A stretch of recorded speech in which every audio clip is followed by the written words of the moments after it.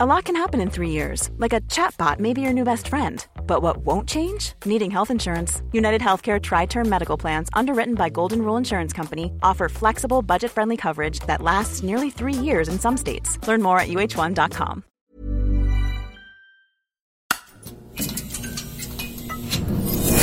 The Economist.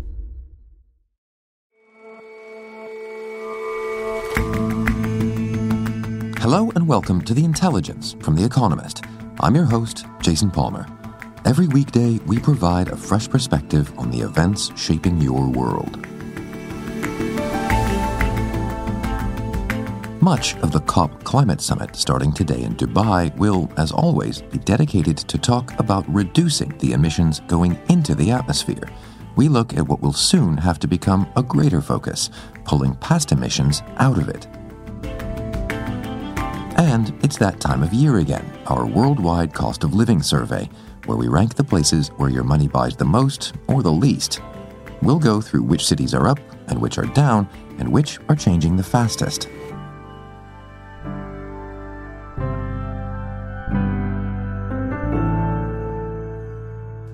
But first,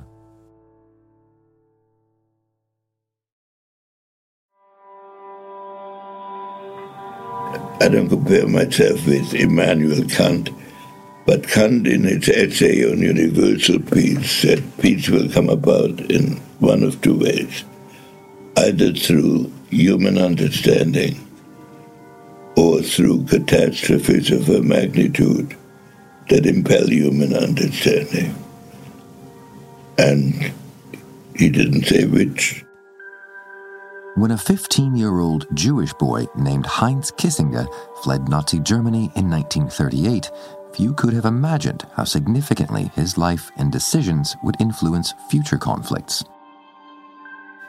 He and his family found refuge in America, where he quickly changed his name to Henry to fit in, though he kept a hold of his distinctive accent. We are on a path to great power confrontation. Henry Kissinger forever believed that effective diplomacy could avoid the kind of global conflict that had driven him from Germany. I started thinking about this very early on in my life, how to prevent such catastrophes from happening again. At Harvard University, he wrote a doctoral thesis on how diplomacy sustained stability in Europe for nearly a century after Napoleon's defeat. It got him noticed. Dr. Kissinger became National Security Advisor and then Secretary of State under President Nixon. Here is a man who has the poise, the strength, the character to serve in this great position, and that he can handle himself under considerable fire. As we work for a world at peace with justice, compassion, and humanity, we know that America, in fulfilling man's deepest aspirations, fulfills what is best within it. Thank you very much. He was acutely aware of just how much power and influence the role gave him. When I entered government, I turned out to be in a position in which my recommendation would be part of any final decision to go to war. We can all take credit for avoiding nuclear war for 75 years. That is an important achievement, but it was never explicitly negotiated that way. In 1973, he was awarded a Nobel Peace Prize for negotiating America's withdrawal from Vietnam, but it was hugely controversial. Some, including British author Christopher Hitchens, thought that Dr. Kissinger should be put on trial for his actions as Secretary of State. The context in which great men and statesmen and potentates can treat people as disposable. What's the charge here? What's your charge? Charge is war crimes and crimes against humanity. Whatever you make of him, for decades, Dr. Kissinger had a personal, sometimes clandestine impact on some of the biggest conflicts and decisions in world affairs. He's died aged 100 at his home, but his influence will live on. For someone who puts so much effort into tirelessly presenting his own views of the world, Henry Kissinger was someone who was, I think, surprisingly misunderstood. Edward Carr is The Economist's deputy editor. He's often seen as the realist's realist, the arch exponent of a kind of heartless realpolitik that just looks and calculates foreign relations in almost inhuman terms. But I think he was someone who had an important streak of idealism. And I think perhaps because of his early background as a refugee from Nazi Germany, I think Kissinger is someone who more or less devoted his life to trying to prevent a recurrence of superpower conflict. And he was willing to pay almost any price for that. And how do you think his ideas, as laid out over all of those decades, are reflected in the world today? Kissinger's big concern today was the state of relations between the United States and China. That, for him, is what replaced, in his life, had been the central question, which was relations between the Soviet Union and the United States and how to be able to keep the peace between these two nuclear superpowers. And it's an irony that it's China, because one of his great achievements, I think his crowning achievement actually, was to choreograph the visit of Nixon to China to meet Mao Zedong, where the US and China established relations, a huge moment in American foreign policy. And to see that after 50 years, relations between the US and China are once again dominating the world, but this time in a corrosive way, was something that deeply concerned him. And what were those ideas? How to avoid great power conflict then? I think, to simplify it somewhat, he saw a number of steps. One was having a very hard-nosed and unemotional analysis of what's really going on in the relationship. And this is particularly, as an American, looking at the nature of China's rise. And he was very keen to assert that he thought that though China was discontent with some of the ways in which America's global norms obstructed China and restrained China, although China was unhappy with that, it didn't want fundamentally to dominate the world or start invading everywhere or impose its culture on everywhere. So his first point was that there was a room for the United States and China to find some sort of modus vivendi from the basic sort of approaches to the world.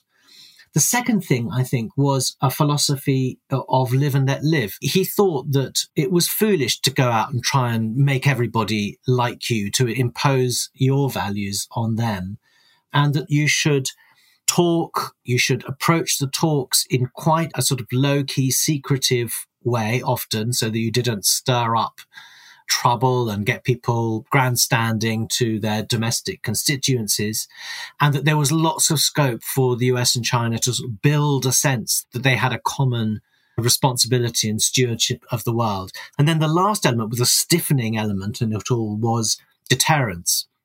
And I think he believes deterrence is important because you can't be confident. You can't exactly know what the other power really intends. So you need to keep the threat of deterrence in the background. And for Kissinger, that was one of the key things that nuclear weapons had done. It had stopped war, he thought, through deterrence. And I think in the context of China, he made it clear that the United States needed to be able to resort to war. That was the best way of keeping the peace. In fact, he thought that people who really wanted to change the world, they're the ones who tended to start wars, not the kind of sober analysts like him.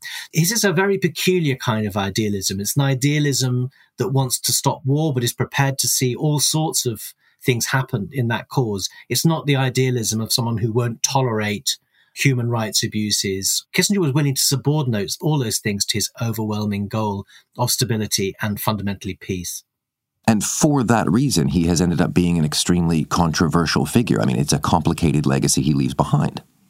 I completely agree. He remains a very divisive figure. And I would say that he's at least as well known for accusations of being a war criminal, for tolerating, if not encouraging, the carpet bombing in Cambodia that killed tens, if not hundreds of thousands of people, for turning a blind eye to a genocide in Bangladesh because it didn't suit his diplomacy with China. There's all sorts of charges against Kissinger, and those charges have merit to them. It's just, I think they need to be seen in a broader context of a man who thought that his life's work was to keep peace between the superpowers, and which I think that goal he succeeded in. And thinking just about the ideas that got him to that goal, how can they be applied to the kinds of conflicts we're seeing right now in Ukraine? Kissinger had a very interesting analysis of the war in Ukraine. He started off in very Kissingerian way by being someone who thought that the West had a greater interest in keeping good relations with Russia, but he changed that view. And when we interviewed Kissinger at length, about 8 hours earlier this year, I think it was one of his last really big interviews, he was fascinating on the subject, because his take was that if Ukraine had this massive army with Western weapons and that it was disgruntled, it was a threat not just to Russia, but also to Europe and to NATO. And so he came to think that actually you needed to get Ukraine into NATO, not just to protect Ukraine from Russia, but also to protect the rest of NATO from what could be a very troubling rogue country if politics went sour in Ukraine. And I think that is a classic Kissinger insight. He's thinking beyond the obvious and thinking of contingencies that I think many people wouldn't have imagined. The thing about Kissinger's diplomacy, I think, though, is that he still reflects a world that I think has changed in a couple of really important ways. I mean, one is that he conducted a lot of his diplomacy in secret. I just don't think that's possible today. Everything is so open to recordings and cameras, and everything's so visible that the back-channel diplomacy that he did, I'm not sure you could manage that anymore. I think the other thing that's changed is that the Soviet-US rivalry was such an organizing principle in the world that he could use that to sort of decide his hierarchy of plans, and he used that as an organizing principle. Well, I just think the world's much more complicated now, much harder to corral. And although the US-China relationship is absolutely fundamental to everything, it's not central to everything in the way that the US-Russia relationship is. So I think that Kissinger's main lessons are as a practitioner of how to think about doing diplomacy. But I think his style of diplomacy is harder today than it was 50 years ago. Edward, thank you very much for your time. Thanks, Jason. Back in May, we ran a special episode that highlighted the best of the hours of interviews that Edward and Zanny Minton Beddoes, our editor-in-chief, carried out with Dr. Kissinger. Look, my life has been difficult, but it gives ground for optimism. I think to inspire the young generation, they need a demonstration of faith in the future. And that can be done. Dr. Kissinger, thank you. I won't be around to see it either way. To hear much more from those interviews, scroll all the way back to our show on May 20th, or better yet, click the link in the show notes for today's episode.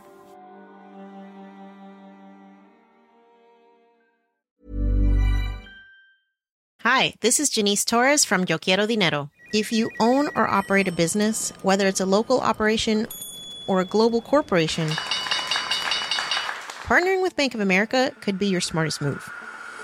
By teaming with Bank of America, you'll enjoy exclusive digital tools, award-winning insights, and business solutions so powerful, you'll make every move matter.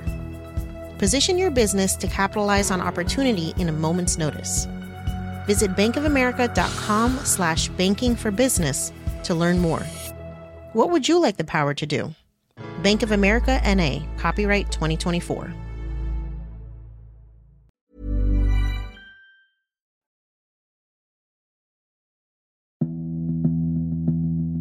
Today, political leaders and climate negotiators from around the globe will cram into Expo City, Dubai, for the start of the 28th Conference of the Parties, or COP. The annual climate jamboree should be the best place to move global goals forward, to limit the damage, to plan for what's coming. But down the years, there's been a fair share of disappointment as each COP meeting ends in a scramble. There is frustration tonight after a 2-week global conference on climate ends with no deal on a key concern. Is that despite all the effort being made here, things are going in the wrong direction. The United Nations Climate Summit ended in a monumental failure Sunday. Advances in the fight against climate change are being made, and in some cases at astonishing speed, like with renewable energy, for example. Yet at the same time, global emissions are still on the rise. The agreement struck in Paris at the 2015 COP set a framework for a stocktake of progress. That is, in part, what this COP is about. It also set a goal to limit global temperature rises. But to get anywhere near meeting it, plans have to go beyond just limiting the greenhouse gases being generated. One of the issues brewing at COP is carbon dioxide removal. Oliver Morton is The Economist's planetary affairs editor. Because it's absolutely necessary to achieve the goals of the Paris Agreement that was reached at COP21 8 years ago. Those goals include keeping temperature well below 2 degrees Celsius, and that was a pretty tall order back then. Right now, with 300 million tons more CO2 in the atmosphere, that's as much as the United States emitted throughout the 20th century. It's inconceivable that that 2-degree target can be hit without significant amounts of carbon dioxide removal. So when you say carbon dioxide removal, how is that done? What do you mean? Well, there are lots of different ways of taking carbon dioxide out of the atmosphere, and people are adding to that range all the time. One of the obvious ways to go is to use the power of photosynthesis. The problem is that most carbon dioxide that comes out of the atmosphere through photosynthesis then goes back into the atmosphere when the plants and algae that did the photosynthesizing get eaten or decay. And so you can build up degraded forests, you can extend forests, but you aren't going to get the stable storage, durable storage, and you're not going to be able to get enough land to grow that much forest on. So there's a lot of work that you can do with biology, but you can't just fix it all by planting trees. So your other options are to either use the biology as raw material and instead of just letting it do its forest thing, taking the biomass and putting it underground in some physical form and then growing more biomass, some sort of like biomass plantation system. Or you can take the carbon dioxide directly out of the atmosphere or directly out of the oceans through some sort of chemical engineering process, and then you have pure carbon dioxide and you can pump that into some sort of geological storage. And all these things are being explored by various different companies around the world. Because, as you say, the climate goals set at Paris simply aren't going to be met if that isn't part of the eventual equation. Yeah, by just cutting emissions, you're not going to get to 2 degrees. There's some greenhouse gas emissions that people really don't see any way of completely removing. One of them is nitrous oxide from soils, but there are a bunch of others. There are some industrial processes that it's very hard to see either the world living without or being done without emissions. So there will be some residual emissions. Those residual emissions need to be balanced out at some point by removals, and you need them on a reasonably large scale. We're talking about gigatons here and 1 billion tons. That's a lot. And if you look at the full palette of possible technologies to do this, humanity can get there. The back of the envelope suggests that carbon dioxide removal would, well, plug the hole we've made? The back of the envelope might suggest that. It's sort of like the front of the checkbook that you need to worry about. This is all doable if you don't have to worry about how much it costs. If you have to worry about how much it costs, then, it's very hard to predict how much something that we're currently doing very little of will cost at scale in 20 or 30 years. At the moment, carbon dioxide removal techniques other than managed forestry are removing on the order of 1 million tons or so of carbon dioxide from the atmosphere. The thing you can be fairly sure of is that you won't be able to do it at scale in 20 or 30 years if you don't start working both on the technologies and on ideas about how to pay for them right now.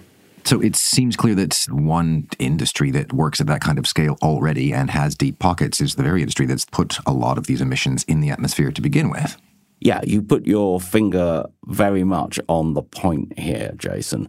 The oil industry is quite interested in these technologies, and it is good at moving fluids from below the surface of the Earth to above the surface of the Earth, and it's reasonable to think that if you want to move fluids by the gigaton in the other direction, then these are the guys you're going to call. The problem with this is that the fossil fuel industry has not shown itself to be a good faith partner in many such issues beforehand.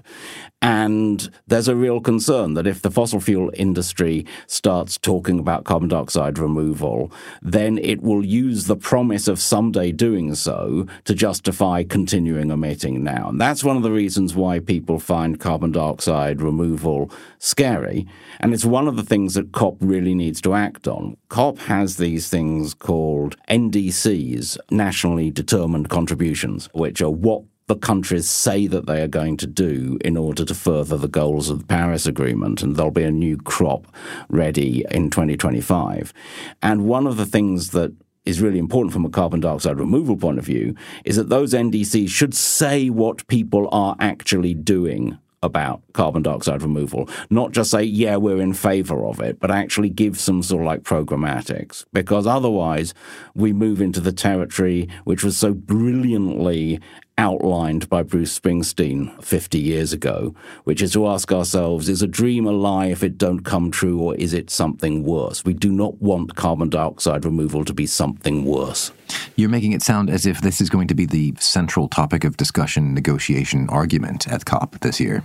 The glory of COP, Jason. There's never a central discussion that's actually about a thing that's actually going to end up happening, except occasionally. No, this is going to be an issue at COP, and it's going to be an issue that will possibly develop a certain amount of salience precisely because of the role that the fossil fuel lobbies will have at a COP that is being held in a petrostate. But it's not going to be central. There's going to be a whole lot of other things that people are going to be having more near-term battles about.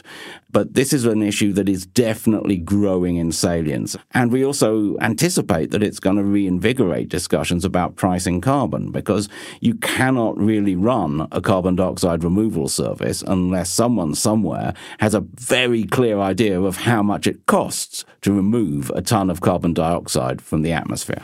So if that is not, in fact, the central issue, or at least not yet, what would you be looking out for to call it a successful COP then? Well, I think the thing we're most interested in the near term is a big, ambitious target for global methane reductions. But I think beyond that, going up to Paris, there wasn't a real agreement under the Framework Convention on Climate Change that said what the goals were and how to get to them.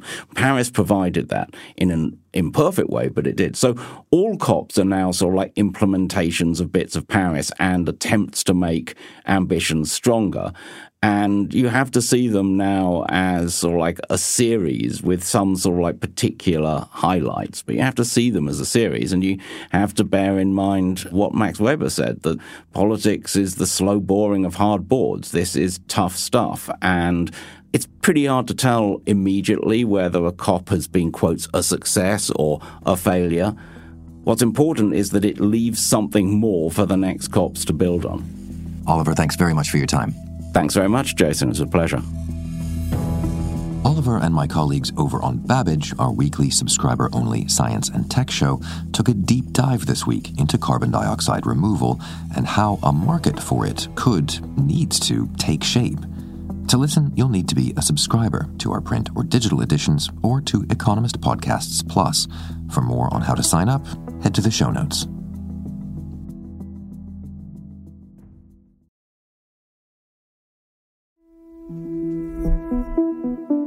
When it comes to how far a paycheck goes, it seems that just about everybody in the world is feeling the pinch, but more in some places than in others. Our sister company, the Economist Intelligence Unit, has just published its twice-yearly Worldwide Cost of Living Survey. It's a guide to the most expensive and the cheapest places to hang your hat. This year, our survey showed that lots of cities across the world are struggling with a cost of living crisis. Anna Nichols is the Economist Intelligence Unit's industry director. prices on average across the basket of goods that we surveyed had risen by 7.4% year on year for 200 or so commonly used goods and services. That's slightly lower than it was last year when it was 8.1%, but it still shows that some of those supply chain disruptions that we saw during the pandemic, and also the effect of higher interest rates and Russia's invasion of Ukraine, are still having an effect on prices. And so that inflation rate, 7.4%, is a lot higher than it was in 2017 to 2022 before that invasion of Ukraine. Right, and the meat of this report is sort of picking apart where things are changing. Where in the world are prices the highest at the moment? Well, Singapore is still the world's most expensive city. This time it's tied with Zurich in Switzerland, which is back at the top after 3 years. Singapore has actually been top about 9 times in the last 11 years, so it's just a perennially expensive city to live in. New York was first last year, but it's now down to third place, where it's tying with Geneva, also in Switzerland, like Zurich. And in all, actually, Western Europe has 4 cities in the top 10 cities in our World Cost of Living Index. So in Western Europe this year, we've seen some sticky inflation, particularly around groceries, clothing, personal care. Plus, because our survey indexes everything against the US dollar, the fact that the euro has appreciated against the dollar in the past year has also buoyed Western Europe up the rankings. And what about where prices are the lowest then? Well, Damascus, which is the capital of Syria, is still the cheapest city in the world. It nearly always comes bottom of our survey. It's not surprising, really, considering there's the ongoing effects of the civil war. But this year, in particular, there's been a devaluation of the local currency, which, again, because we measure against US dollars, does bring down the cost of living. Actually, in local currency terms, inflation is pretty high in Damascus, but still not enough to take it off the bottom of our rankings. So not a whole lot of movement then at the very top or the very bottom. Where are the big changes? In terms of the cities that are moving up the rankings, quite a lot of them are European cities for the reasons that I've mentioned. But the biggest leaps have been in Latin America, particularly Mexican cities, partly because of currency effects. So the peso has been strengthening against the US dollar because of interest rate rises. Obviously, the US has had interest rate rises, but actually Latin America moved up at least as fast as the US in terms of interest rates. In general, the other end of the scale, Moscow and St. Petersburg in Russia have seen the biggest drop in the rankings. And that's partly because the effect of the sanctions imposed after the invasion of Ukraine have weakened the ruble this year. And the ruble had stayed really strong last year, despite those sanctions. What's also been interesting, though, is that Chinese cities have fallen down our rankings quite a lot. So they've got 4 cities on the list of the biggest movers down. And that's partly because of currency depreciation against the US dollar again.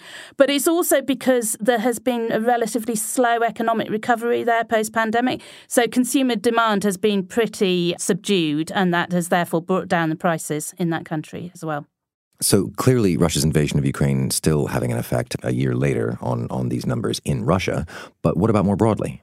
Yes, Russia's invasion of Ukraine definitely still impacting prices. What's interesting is in Western Europe, actually, some of those utility price rises that we saw last year are now starting to slow down. So that impact is actually waning. But on the other hand, the impact that the invasion had on food prices is still really quite strong. So in terms of the categories in our survey, grocery prices saw the strongest inflation.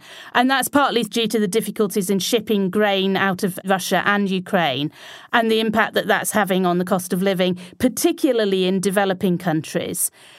This year, we did actually include Kyiv in this year's survey. It's fallen actually down to 132nd place in the index, which is far below where it was in 2021 before the invasion. Last year, we couldn't do the survey because of that invasion. And in fact, we're not therefore including it in the average inflation calculation because we don't have a comparative from last year.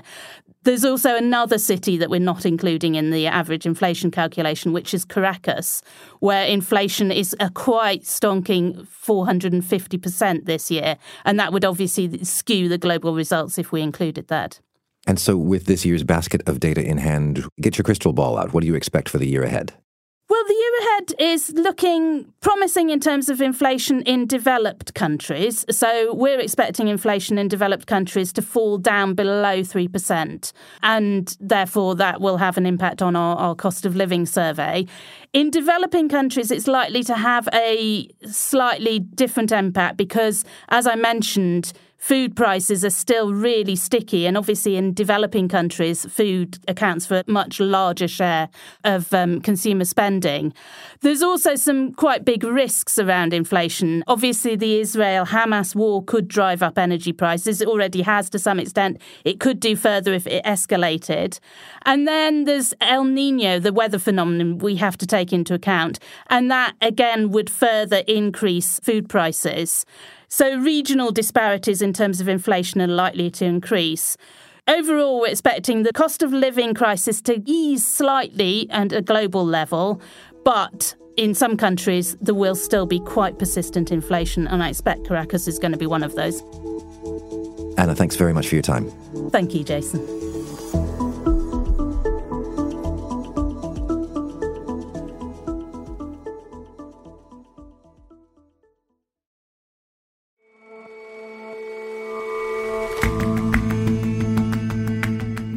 That's all for this episode of The Intelligence. We'll see you back here tomorrow.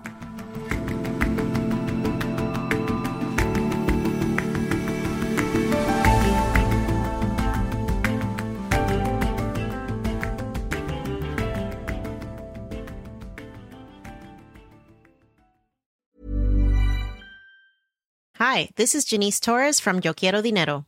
From a local business to a global corporation, partnering with Bank of America gives your operation access to exclusive digital tools, award-winning insights, and business solutions so powerful you'll make every move matter. Visit bankofamerica.com/banking for business to learn more. What would you like the power to do? Bank of America, N.A., copyright 2024.